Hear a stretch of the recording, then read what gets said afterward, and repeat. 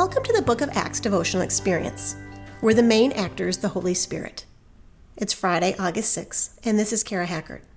I serve as Director of Children and Family Ministries at Elmhurst CRC.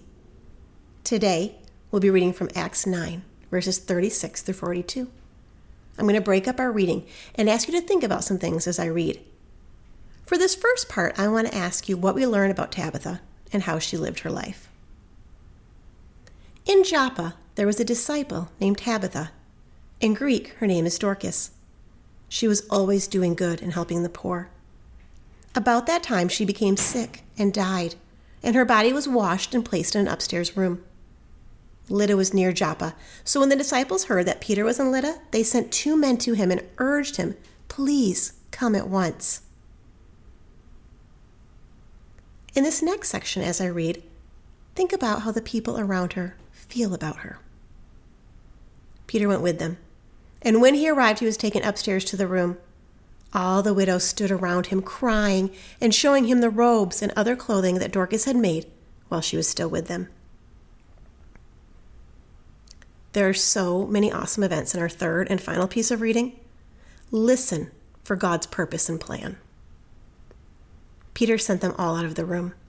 Then he got down on his knees and prayed. Turning toward the dead woman, he said, "Tabitha, get up." She opened her eyes, and seeing Peter, she sat up. He took her by the hand and helped her to her feet.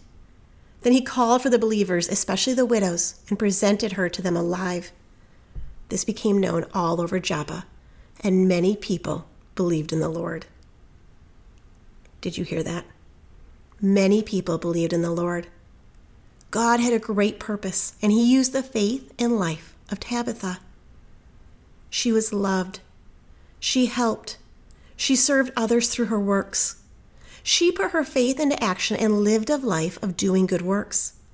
She blessed so many people, and she meant a lot to the people. Peter also meant a lot to those around him. God worked through both of them. Most of all, God chose to bring her back to life, not so that she could sew more garments for people, as wonderful as that was, but so others could see how marvelous and amazing God is and believe in the Lord. How about us? When we help others, are we doing it to glorify ourselves or to glorify God? When we show love to others, are we doing it so that they love us more, or are we doing it to show them how much God loves them? Let's be open to God working in us. Let's be examples of his love. Please pray with me. Dear loving Father, thank you for loving us. Please work in us and help us to be examples of your love. Help our actions today be a blessing to others and bring glory to you. Amen.